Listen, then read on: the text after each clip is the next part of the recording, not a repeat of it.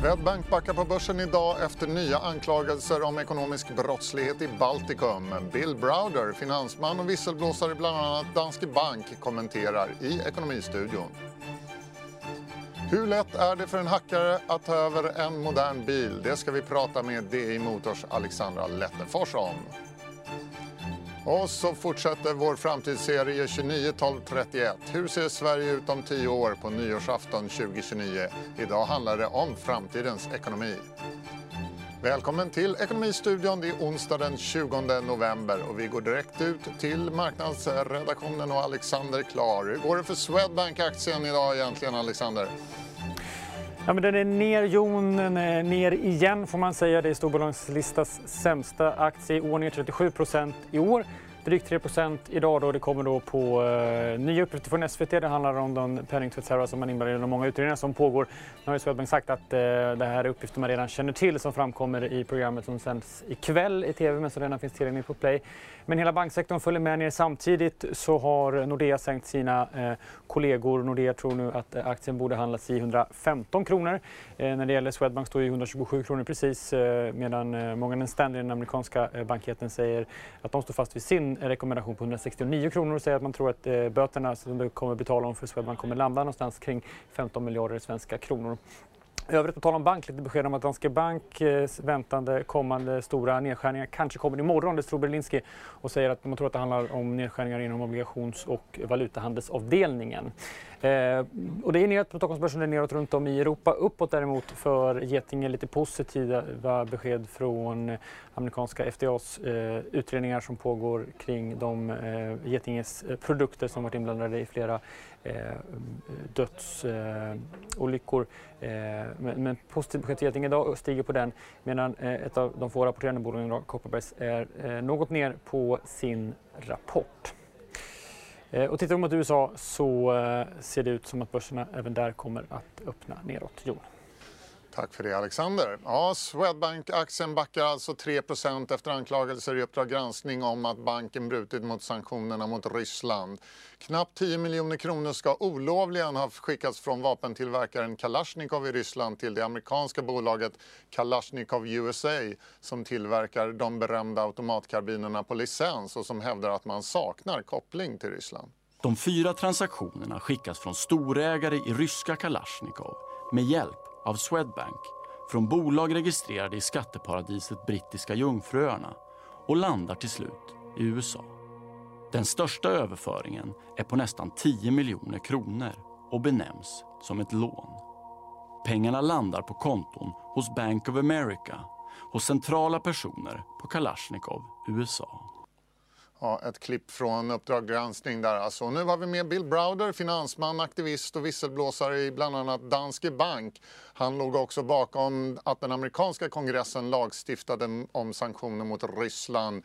Good afternoon, Mr. Browder. Are you surprised by the allegations about Swedbank that are today? Well, I'm surprised at the idea that there is a violation of U.S. sanctions that's being alleged, because that is a very serious allegation.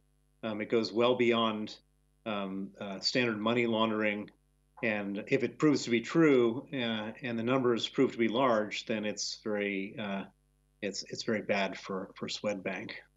Why is breaking sanctions so much worse than merely money laundering? Well, breaking sanctions is something that the United States Treasury takes extremely seriously. We've seen, for example, a number of years ago, there was a situation where BNP, the French bank, their Swiss division, was involved in breaking sanctions by doing business with Iran and with South Sudan. And they ended up paying an $8.8 billion fine to the U.S. government. And so now the numbers there were quite large, and it was all proven to be true. But sanctions, violating U.S. Treasury sanctions, is one of the things that the U.S. government takes most seriously, and they make a very strong point to deter people from violating those sanctions by penalizing 3 times the amount to the financial institutions that were involved. And what we learned today about Swedbank, how serious is this in comparison to, for example, the Danske Bank case that I know you are familiar with? Well, I mean, they're sort of apples and oranges, which isn't to say that Swedbank doesn't have their own money laundering issues. We've made criminal complaints against Swedbank in relation to dirty money coming through Russia that the Swedish authorities didn't take up, but it's sanctions evasion is a different set of issues than money laundering. But money laundering goes on. It has gone on. We've identified it at Swedbank. We're not done in our work with authorities on this issue, and it's something which needs to be dealt with. There needs to be. Swedbank has been very defensive about this, and something they need to take seriously. Swedbank says today in a statement that they had information about the disputed transactions. Does this matter in any way? At the end of the day, all that matters is if the transactions took place and it can be proved that the transactions took place, then the United States government will act. What Swedbank's knowledge or lack of knowledge is almost secondary to the whole issue of did it happen, and if it did happen, then there's trouble to be had. Have you assisted Swedish television in their investigation? I really don't want to comment on any work that we do with journalists. If we want to say whether we have or haven't assisted, we do, but in this case, I don't want to say. There are rumors that SEB might also have engaged in money laundering. Do you have any information to that effect? Well, at this point, I would only comment on what they've disclosed themselves, which is that in a public statement on their website, they made some mention of this. But we were involved in a lot of different money laundering investigations with different banks in the Nordic countries, and I'd rather not tip my hand at any point right now. You have alleged that Nordea has been involved in transferring dirty Russian money, but Finnish authorities, they dropped that case. Do you plan to take further action? Yes, we do. Again, we have, since we filed the complaint, we have more information that we'd like to share with the Finnish authorities, and we'd also like to challenge some of their decisions in the previous decision that they made. But that's all going to happen in the future. I don't have anything to say specific at the moment. When do you plan to do that? We plan to do that at a moment when it's most appropriate. Bill Browder, thank you for talking to us. Thank you. Och tidigare idag var Martin Nord här. Han är vd för Acuminor som använder AI för att upptäcka ekonomisk brottslighet som penningtvätt och sanktionsbrott. Och jag började med att be honom reda ut skillnaden mellan sanktionsbrott och penningtvätt. Det som har varit på tapeten tidigare, det brukar ju benämnas som penningtvätt. I vår bransch brukar man prata om finansiell brottslighet. Och det inkluderar egentligen penningtvätt, som är vilket vinstgenererande brott som helst, alltså bedrägerier, narkotikahandel och så vidare.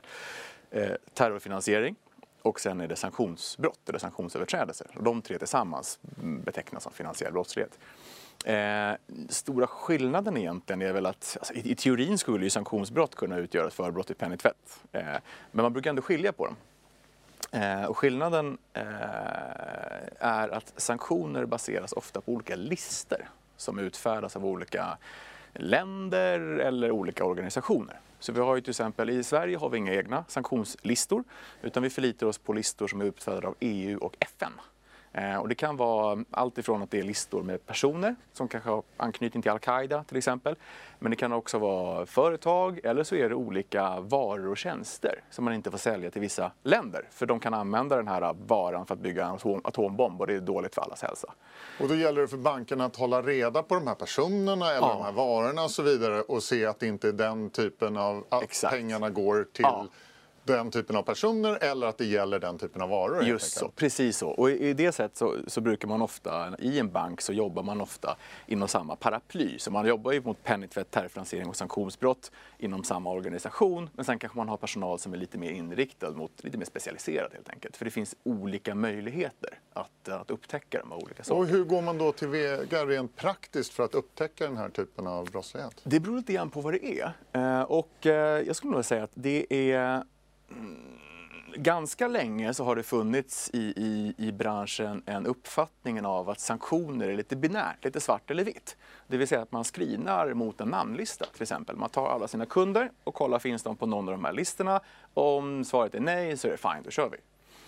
Men det historien har lärt oss är att de här som är på olika sanktionslistor och så, de är ju inte dumma. De kanske inte skyltar med sitt eget namn. Precis, utan då kanske man startar ett skalbolag, man registrerar det, man bygger upp en komplex företagsstruktur helt enkelt för att man vill fortsätta bedriva sin affärsverksamhet eller leva i sitt liv i fred. Det finns ju inte på någon lista. Och det är där det kommer in på att man kanske sanktionsscreening som det kallas, den här listscreeningen, det är en sak. Men sen så måste man också ha lite mer koll på vem är den här kunden till exempel, transaktionerna som går och sådär. Och det är där det finns stora likheter med vad man gör traditionellt sett mot penningtvätt och terrorfinansiering, de går liksom ihop där. Och ni hjälper företag, eller banker snarare, att med hjälp av dataprogram, artificiell intelligens försöka spåra den här typen av skumma transaktioner men där det kanske inte finns några tydliga röda flaggor. Ja men precis, det är lite så. För just det här med, det är en sak att kolla namnlistor, det är ganska enkelt teoretiskt. Listorna är offentliga, vem som helst kan gå in och titta. Det är ohyggligt många namn men har man tid och kunskap så går det. Men det vi vill förmedla det är just det här med själva brottsuppläggen. Alltså hur försöker man till exempel gå runt det här? Alltså vilka sorters industrier, hur ser de här företagsstrukturerna ut? Vilka länder skickar man pengar via för att försöka kringgå de här eller sanktionsprogrammen till exempel?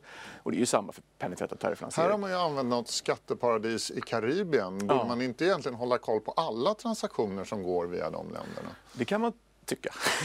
Det är ju inte för att raljera, men det beror lite grann på vad man är ute efter. Allting börjar egentligen, nu är det mycket fokus på bankerna, men jag skulle vilja lyfta en flagga också för lite andra revisorer och advokater. Vi kan komma tillbaka till det sen, varför det är viktigt då.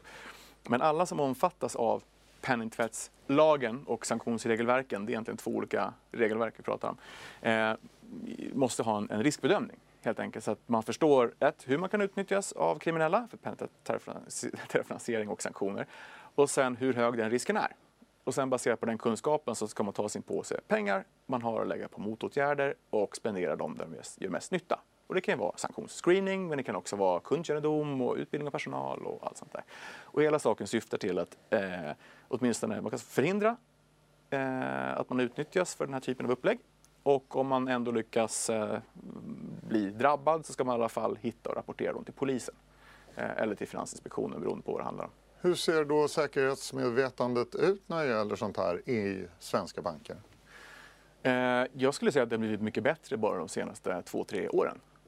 Och det har att göra med de här nya regelverken. Det 4:e penningtvättsdirektivet som det heter. Det blir lite tekniskt men det kom ett nytt direktiv från EU.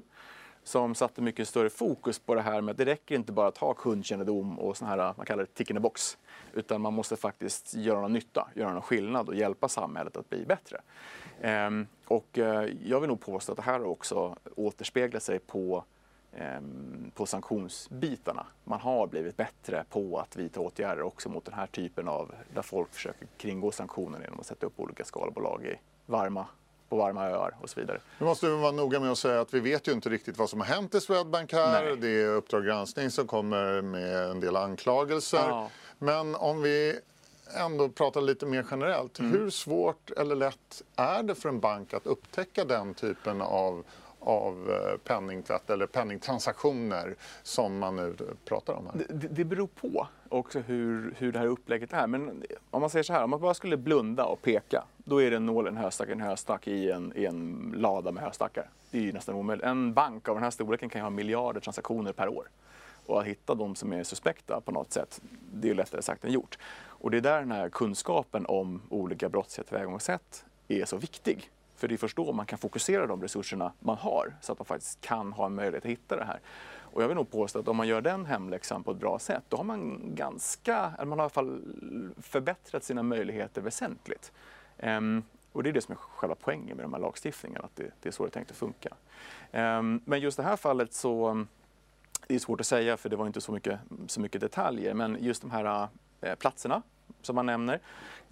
Den här typen av verksamhet som det handlar om, vapenindustrin och sånt, det är ju ska man säga, riskindikatorer, tecken på att det finns någonting att dubbelklicka på. Och man reagerade ju på att det var företaget Kalashnikov i Ryssland, som man ju vet vad de håller på med, som skickade till Kalashnikov USA, som säger då att de inte har någon förbindelse och inga band till Kalashnikov i Ryssland. Det låter ju lite uppseendeväckande i mina öron. Ja, precis. Så gick det ju där diverse öar på vägen, så att vem vet vad man visste var de där landade i slutändan. Det studsar ju via olika core-banksnätverk, så att säga. Om det sen skulle visa sig att det handlar om sanktionsbrott här, då kan det ju bli dryga böter, har vi förstått. Men hur stora då och hur fastställs de?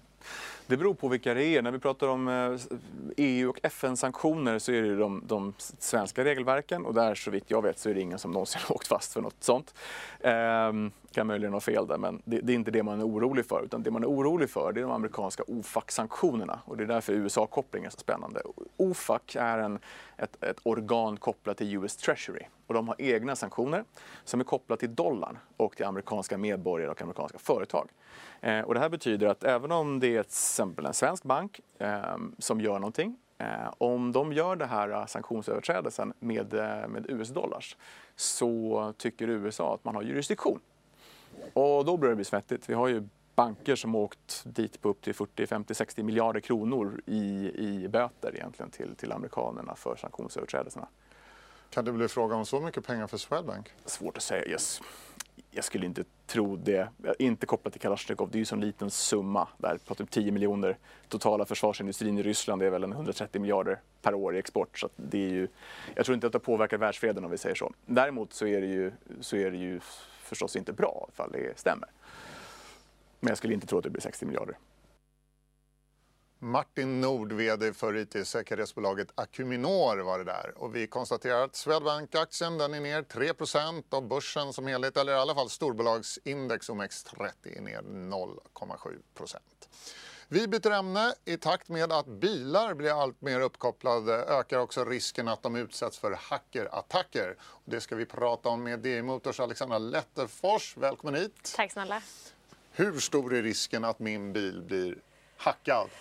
Alltså, det är svårt kanske att avgöra exakt hur stor risken är, men ja, det kan hända. Och det här har ju bevisats upprepade gånger. Det har varit etiska hackers då, som har visat till exempel för några år sedan att man hackade en jeep. Det var en journalist som satt där i, de fick den att köra av vägen, de stängde av motorn mitt på motorvägen och så vidare. De hade utvecklat ett mjukvarusystem då som kunde ta hand om detta. Och framför allt så det är ett problem som existerar och som särskilt biltillverkarna har fått upp ögonen för, skulle jag vilja säga. Tesla var med i en etisk hackertävling, en stor sådan nu i januari. Man gav $900,000 till vinnaren som lyckades hacka deras Tesla. Och det är ju just för att de vill lära sig och skydda sig själva. Men det visar ju också på att det är fullt möjligt och bara nu i Sverige har vi sett projekt KTH då, en expert som jag har pratat med, där lyckades de hacka en dongel där man tar gamla bilar, försöker koppla upp dem mot wifi i bilen, man installerar en sån dongel i systemet. Kan man hacka den så lyckades de också därigenom faktiskt kunna komma åt bromssystemet och kunna kontrollera bilen bara genom en sån enkel wifi-anslutning. Och vilka är de konkreta riskerna? Vad kan hända? Ja, det är väl bättre att experterna som jag hade i panelen DI Motor får svara på den saken, så vi tittar väl. Det första man tänker på det är ju helt enkelt att en bil kan åka i diket eller krocka eller någonting sånt där. Mm. En annan risk som man pratar ganska mycket inom industrin men som man kanske inte pratar så mycket i media, det är just att de här bilarna avger extremt mycket persondata. Att man vet ju vad en person är och vad den gör och där den stannar för kvällen och var den jobbar och liknande. Den typen av information vill man ju inte heller få ut kanske. Nej. Man kan också tänka sig, det finns ju många fall som vi läser om idag där vi ser sådana här ransomware. Datorer låser sig och så ska du betala en bitcoin, nu är de dyra då, några procent av en bitcoin eller någonting för att den ska låsas upp. Och så är det någon som har sina bilder på sina barnbarn och tycker att det är värt det. Om vi istället tänker och säger att någon kan göra det här på en massa bilar. Du kan inte starta bilen och åka till jobbet. Men om du swishar en 100 så släpps det och så kan du åka iväg. Så många av de riskerna vi ser i produkter i hemmet eller våra datorer och sånt, de kommer också finnas liknande scenarion för i bilar. Så det behöver inte vara just köra av vägen eller terroristhot och sånt där, utan samma risker som med datorer. Och sen kan det ju bli så att en risk, som till exempel vi pratar mycket om de här nycklarna som gör att man kanske kan ta sig in i bilen. Ja, men då har du ju å andra sidan kanske en bil som är spårad så man direkt kan ta reda på var den är, även om den blir stulen till exempel. Så att många moderna bilar, de har ju mycket mindre stödfrekvens även om de har problem med sina nycklar. Alexandra, vilka var det vi såg här? Vi hade och såg då Åsa Schwartz som är säkerhetskonsult på Knowit och så även Robert Lagerström som är då docent vid KTH och forskar kring just projekt där man tar reda på att försöka hacka sig in i bilsystem. Då. Hur är det då? Ökar hackers olycksrisken på vägarna?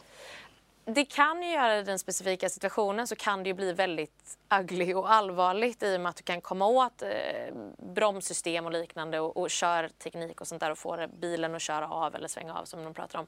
Men samtidigt, det som lyfts fram av de här experterna är ju också att jämför du med en fysisk förare bakom ratten och ett bilsystem där du kontrollerar körningen, då är ju föraren värre. Så olycksriskerna egentligen handlar ju mer om att du ska automatisera systemen i bilen, få bort föraren, och föraren utgör en större risk än att en hacker skulle komma in i det automatiserade systemet. Så kan man säga. Tack så mycket Alexandra, och veckans avsnitt av DI Motor det sänds imorgon 11.30 och finns sen tillgängligt på di.se. Då ska vi gå vidare i Ekonomistudion och det har blivit dags för veckans avsnitt ur vår serie 291231. Hur ser Sverige och världen ut på nyårsafton om 10 år 2029?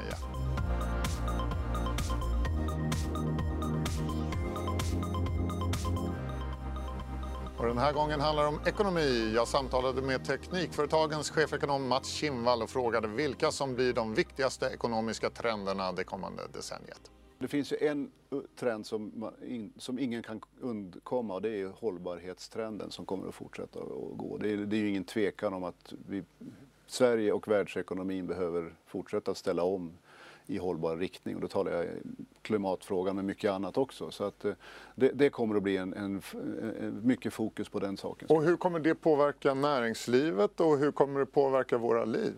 Ja, våra liv tror jag kommer att påverkas väldigt mycket. Elbilar är ju på tapeten. Jag tror att den processen kommer naturligtvis att fortsätta. Och då kommer vi att ha en intensiv diskussion om elförsörjningen. Vad händer med diskussionen om kärnkraft? Vad händer om diskussionen om att bygga ut distributionsnäten för el? Allt det där måste få sin lösning. Exempelvis, och det kommer naturligtvis påverka vårt sätt att leva, men där gäller det också att Sverige har ju tunga spelare till exempel inom fordonsindustrin.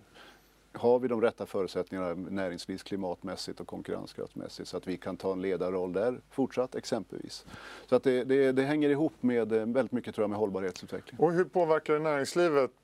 Alltså är det möjligheter, finns det tillväxtmöjligheter här eller är det mest ett hot? Är det tillväxthämmande den här utvecklingen? Nej, så jag tror så här att det gäller att inte Sverige tar på sig tagelskjortan och tror att vi lägger på lite extra pålagor på svensk industri och svensk ekonomi och så ska vi få de andra att följa efter. Det är en populär tes som jag inte ger mycket för. Det finns inget empiriskt stöd för att det har den funktionen. Då kommer de andra bara säga, ja okej, en konkurrent som prisar ut sig, då tar vi deras marknad. Så kan man inte göra, utan det gäller att stimulera då och se till att det finns konkurrensskäl för svensk industri att verkligen ta på sig den här ledartröjan. Och vi är ju starka inom till exempel inom råvarubaserad industri med skogsindustrin och annat, men också inom fordonsindustrin finns det möjligheter givet att det är konkurrensmässiga förutsättningar i Sverige. Annars så kommer någon annan göra det istället. Och hur kommer världen och Sverige att se ut på nyårsafton år 2029 och hur kommer det skilja sig från idag? Ja, det kommer skilja sig oerhört mycket naturligtvis, men jag tycker historien brukar säga så här att förändringarna blir mycket större än man tror, men det går långsammare än man tror. Så vi kommer ju inte ha ett läge där vi inte har någon industri kvar till exempel. Vi hade en upphöjd svensk politiker som redan 2014 eller 2013 sa att vi brukar ha människor i industrin, men det har vi inte längre. Det var fel då, det kommer att vara fel 2029 också. Men jag tror liksom, tjänsteinnehållet i industrin kommer att öka väldigt mycket till exempel.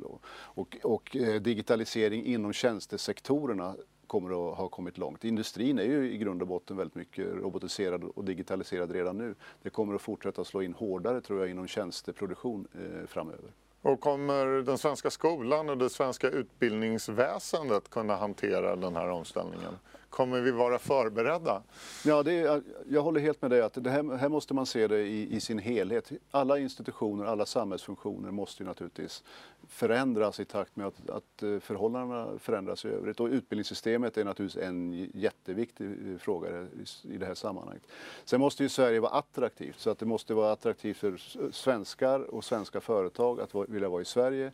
Vi måste locka till oss arbetskraft och företag från omvärlden som kan förse oss med kompetens. Så Sverige måste vara attraktivt på alla möjliga fronter. Och det handlar om allt från skatter och regler till ett välfärdssystem som levererar högkvalitativa tjänster och så vidare. Och så vidare. Så att det är en stor utmaning, men jag tror att det finns goda möjligheter för Sverige att komma ut väl i den här processen.